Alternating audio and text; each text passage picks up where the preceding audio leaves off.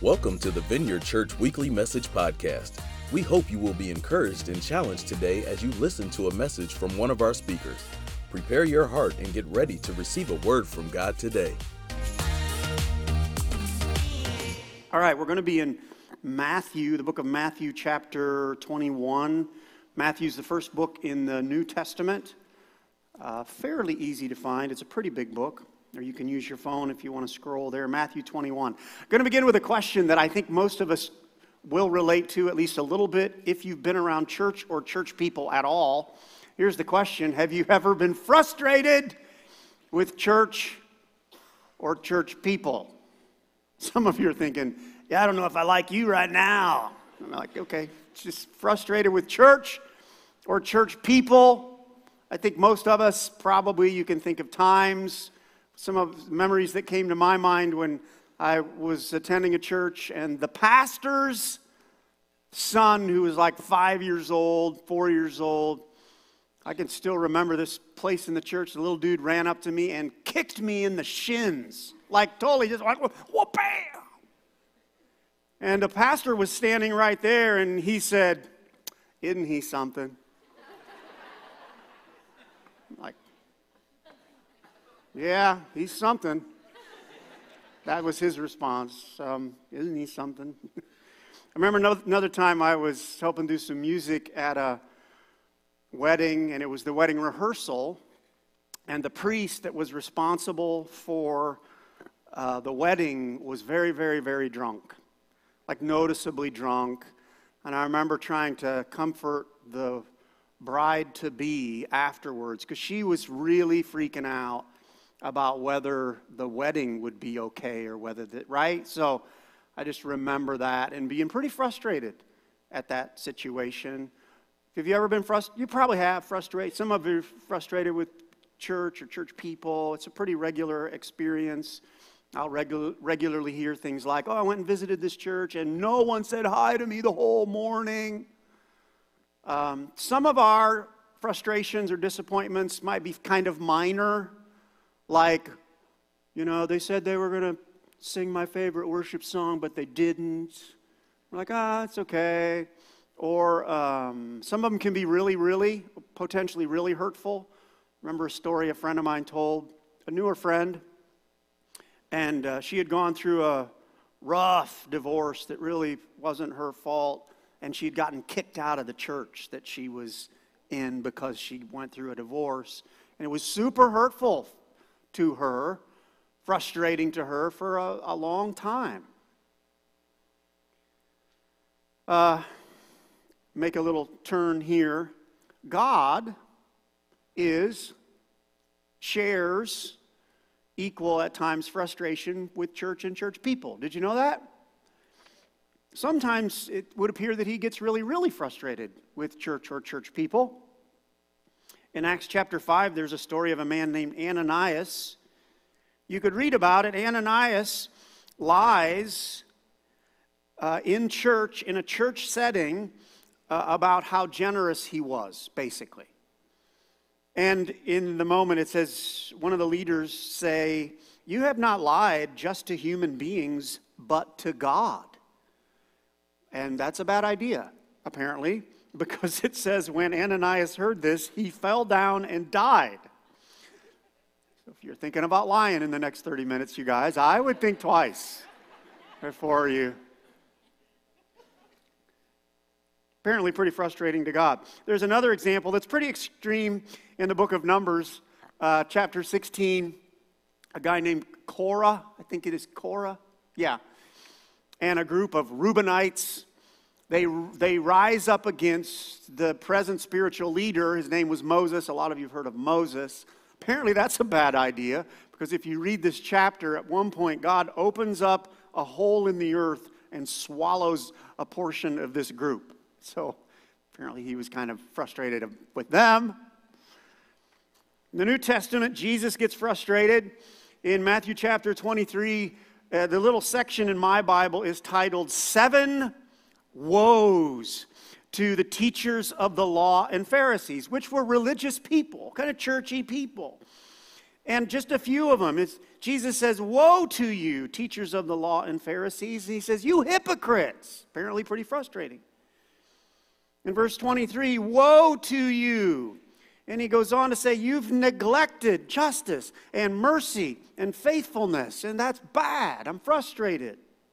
In verse 27, he's frustrated because apparently they look beautiful on the outside, but they're not taking care of the inside. He says, but before this, he says, "Woe to you." He says, "You look beautiful on the outside, but on the inside, you're full of everything unclean." So there's these moments of frustration, significant frustration, that God and the Lord Jesus, and I'm sure the Spirit of God, has at times. And with those thoughts, we are in the second week of a series called Raw, when God gets emotional. And last weekend, we looked at where Jesus wept. This week, we're going to look at where Jesus is really pretty frustrated. And it's a story that some of you will be familiar with. It's where Jesus comes into a church setting, into the temple area, and he gets mad enough that he starts knocking over tables, and it's that one, when Jesus enters the temple. So we're going to land in Matthew 21. Here's what we need to know. Jesus has been doing ministry for quite some time, his public ministry. He's been teaching and healing and training disciples. Part of that ministry, every once in a while, he would head into the temple or the temple area, and he would teach or he would heal and do great things for people. On this day, when he enters the temple area, he does not like what he sees. And we're going to do two things. We don't do this very often. I'm going to read, first of all, from the book of John, which is John's explanation of the same moment. So he's going to share from his perspective, and then we'll land in Matthew where he shares his perspective of the same moment. So in John, I'll just read it off the screen. In John it says, "It was almost time for the Jewish Passover. Jesus went up to Jerusalem.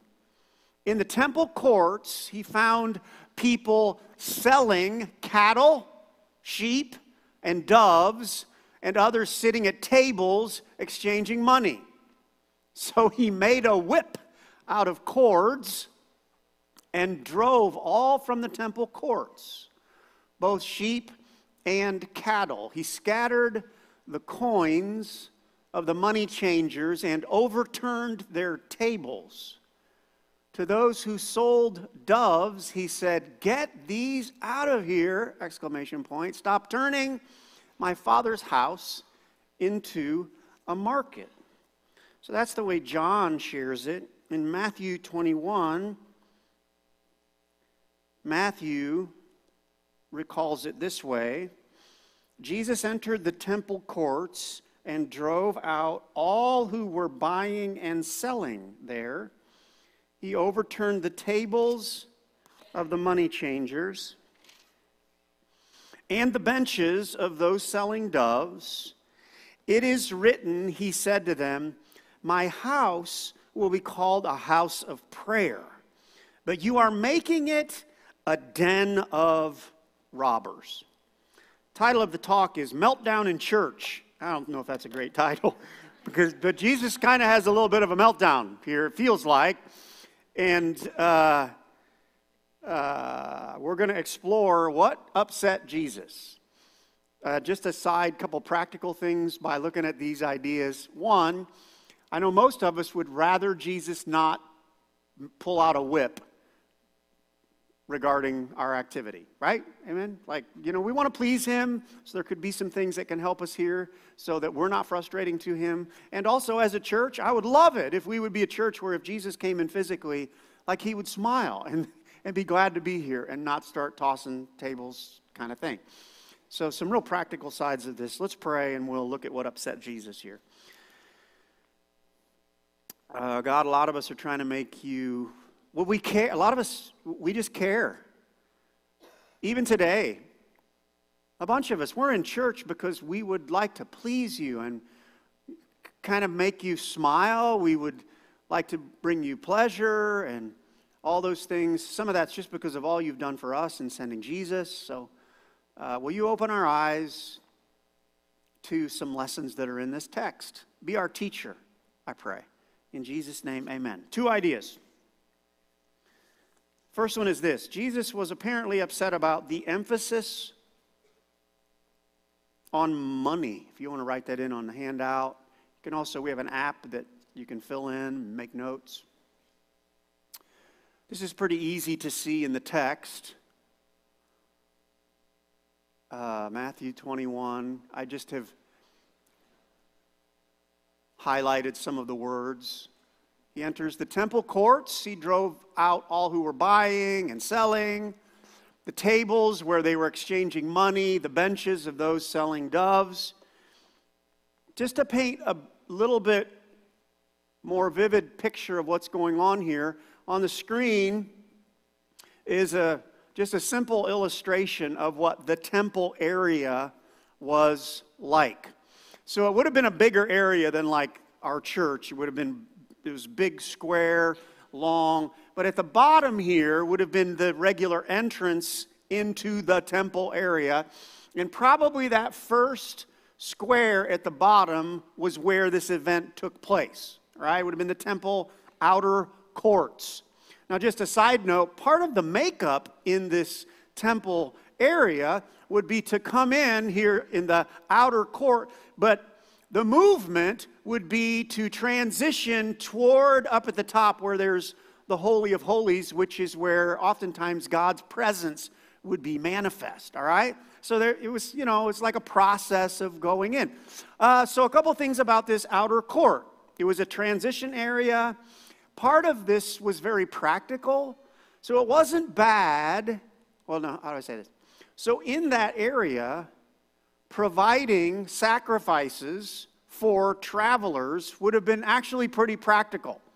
So rather than, if you were traveling from someplace far away, rather than dragging your own lamb on a 13-mile walk, you could just go, and then you could purchase an appropriate lamb and then sacrifice it. Does that make sense? So it's real. And also, if you came from a place where there was different currency, it was really nice to have a place where you could trade in your whatever currency to get money. Okay, so there's a very practical side of what was going on here. But apparently, instead of just being practical, it had become way too big of a deal. It had become the focus of what was going on. If you need a pretty simple average illustration, welcome to the vineyard. I have a lot of them. If this would be like if you were going to your favorite concert, rock concert, worship concert, and you would go in, and instead of actually getting into the concert, right, which is what you want to be there to see, I don't know, whoever your favorite, whatever, instead, the whole thing would just be caught up in just the merchandise tables. That's what happened here.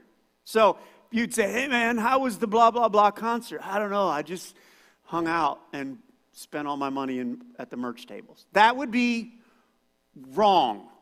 But some of that must have been happening here. So instead of getting to the important things, like God, people were coming to church just to do the money thing. You can write this in. Instead of being practical, money had become their purpose.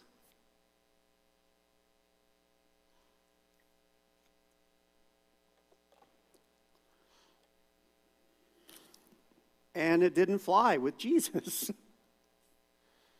By the way, this emphasizes something I think we all know. Sometimes it's good to be reminded. Jesus Christ was not and is not driven by money. He just is not driven by money and stuff. Let me give you a couple examples of that. He teaches us in Matthew 6:19.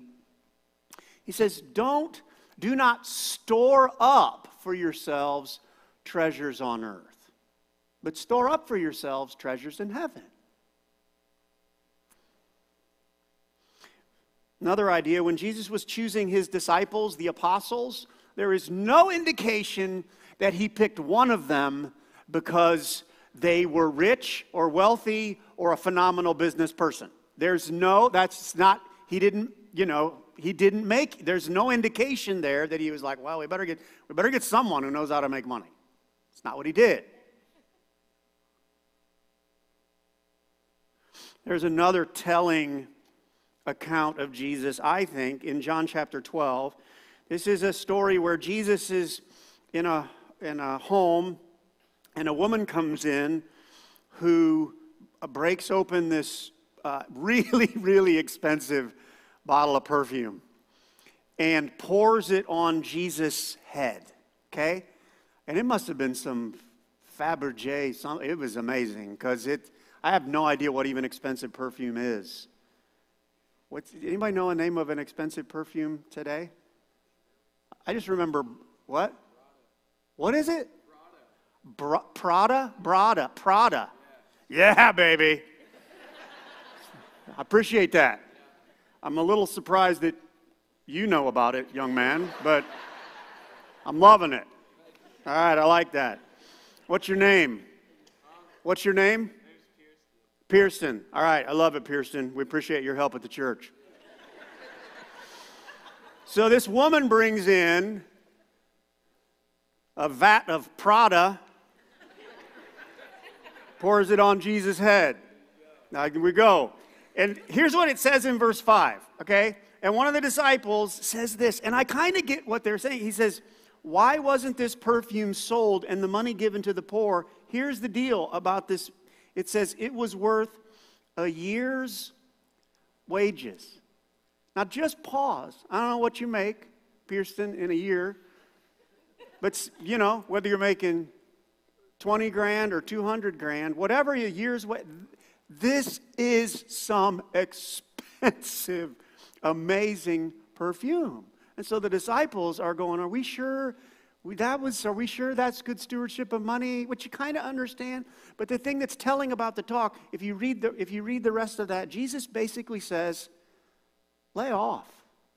This was a beautiful thing. I'm not as concerned about what you got. Does that make sense? He dismisses their question. Jesus is not all that focused on the money stuff. One more idea, this was new to me, in the reality that Jesus was not driven by money and stuff. In the same chapter, it tells us that one of the disciples, the disciple who betrayed Jesus, his name was Judas, and he was crooked. And Judas was the keeper of the money bag for the disciples. And Jesus knew it the whole time. And yet he doesn't make any adjustments. Jesus was the guy who took care of the money. It actually says in the Bible that every once in a while he would steal some out of the money bag. If Jesus was all that into money, he would have said, let's get somebody else to hold the money bag. He just doesn't care that much. So this brings some challenges to me and to us, I think. Here's a few questions to try to make this practical. First of all, am I keeping a balanced financial perspective for us? Like, are we keeping a proper perspective on the importance of money? Boy, that's a good question. And when I say balanced financial perspective, I'm not talking about balancing your portfolio. I'm talking about is not getting too caught up in thinking money is the most important thing, because it's not.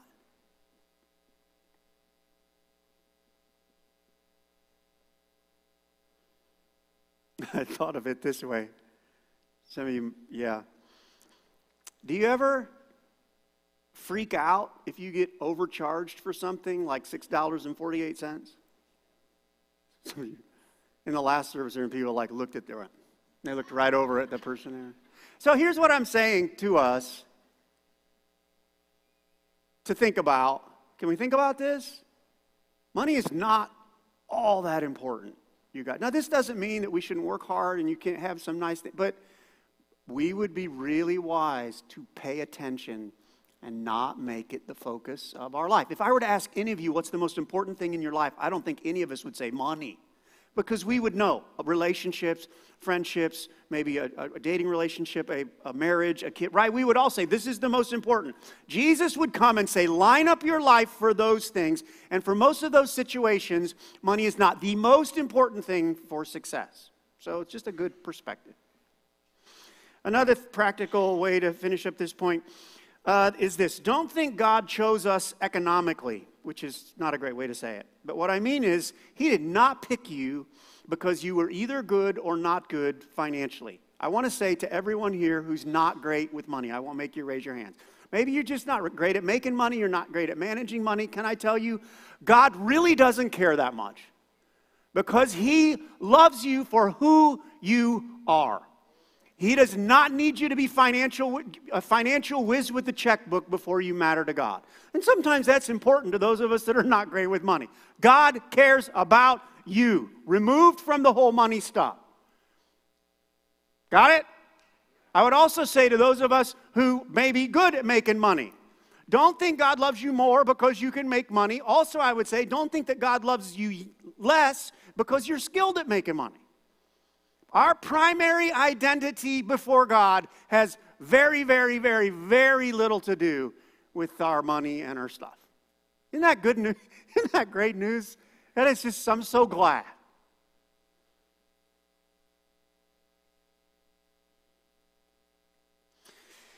The last thing is just an application for the church. Let's be a church that keeps a spiritual focus, right? I think we're doing okay. I'm so glad we don't talk a ton about, money and offerings and all that stuff. Mostly talk about ministry, so let's keep doing that. So the first idea from the text is Jesus was upset about the emphasis on money. One more thing. Jesus was upset about the lack of prayer. The lack of prayer. We'll get back to verse 13 in a minute. But let me paint, as you fill in that blank if you'd like, let me paint a word picture. Remember COVID? Anybody remember that? That COVID thing that happened a couple years ago? Remember how it disrupted the supply chain of certain things? Sometimes it still has kind of maybe messed it up. I remember pulling into Taco Bell. Who loves Taco Bell? We're friends. Everybody? I just like Taco Bell. I try not to eat there very often. But I pulled into a Taco Bell, and the little person, well, they weren't a little person. They probably a big person, but it came through the little speaker. There's a little person in there. There's a little tiny person in that little speaker. How are you? Okay, never mind. But they said something like this. Welcome to Taco Bell. Before you order, I need to let you know we're out of beans, shells, cheese sauce. And then there was this pause, and I think shredded chicken. It was one of those things where, and then they said, go ahead and order when you're ready. And I remember thinking, I'm confused, because I was looking at that big giant board and thinking, doesn't everything take some kind of shell? Or, it's this weird thing. It was like they came over the little voice thing and said, welcome to Taco Bell, where we have no tacos. It was the way it felt. Order when you're ready. It was weird. But you can get that feeling like, wait a minute, this is a taco place. How can we not have? So I think some of that feeling may have been in Jesus' head when he says in verse 13, it is written, my house will be called a house of prayer. But the problem here is, this is supposed to be a house of prayer, but you ain't got any prayer. There's no prayer here. And at the Taco Bell, that wasn't that big a deal. I just ordered a few of those little sauce packets and sucked on them on my way home. No, I didn't. I made that up. I totally didn't do that. I figured out something. So that wasn't a big deal at Taco Bell. But apparently, this is with Jesus. I'm trying to make a point here. I don't know why I said that about the thing. But apparently with Jesus, this is a really big deal. That there was no prayer happening here. And I wonder if this wasn't what flipped that switch, maybe even more so than the doves and stuff, he wasn't just, let's get this money and stuff out of here. The purpose of getting it out of there, I think, was we have got to make room in this place. This is supposed to be a house of prayer. According to Isaiah, I think it's chapter 55, it mentions the temple area. It's supposed to be a house of prayer, and there was no prayer going on. You can write this in. The lack of prayer was apparently a big deal a big deal.